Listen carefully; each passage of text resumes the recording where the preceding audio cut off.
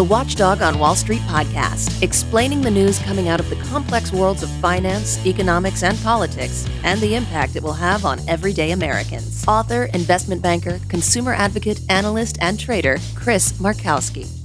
One of the great lines in talk radio, I got to hand it to Michael Savage back in the day, where he said, liberalism is a mental disorder.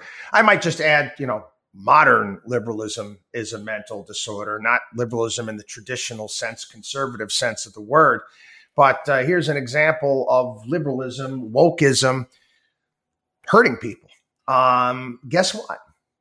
As it turns out, some woke Hawaiian officials actually made the Maui forest fire worse. Oh, yeah. As the blaze was starting to kick up in Maui, basically homeowners there wanted to obviously start spraying down their yards and their lawns and releasing more water to landowners to help protect their property and to slow the spread of the fire. But again, what did you have? You had this M. Kaleo Manuel.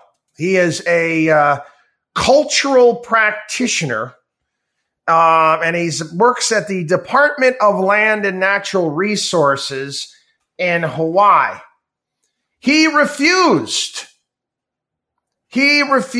all of these requests for additional water to help prevent the fires from spreading on these various different properties. Eventually, he agreed to it, but it was already after the fire went through. Again, you take a look at this guy, and he's another one of these whack job woke types. And you look, and his waxes philosophical on water equity. Equity is a big buzzword with these people here on the left. Yeah, and he talks about an ancient reverence of water as godlike. And he uses these beliefs to support his rationale for keeping tight controls over Hawaiian water supplies, not as a resource to be used, but as a holistic privilege offered by the government.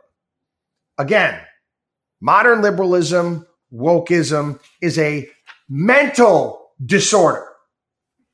Watchdog on wallstreet.com.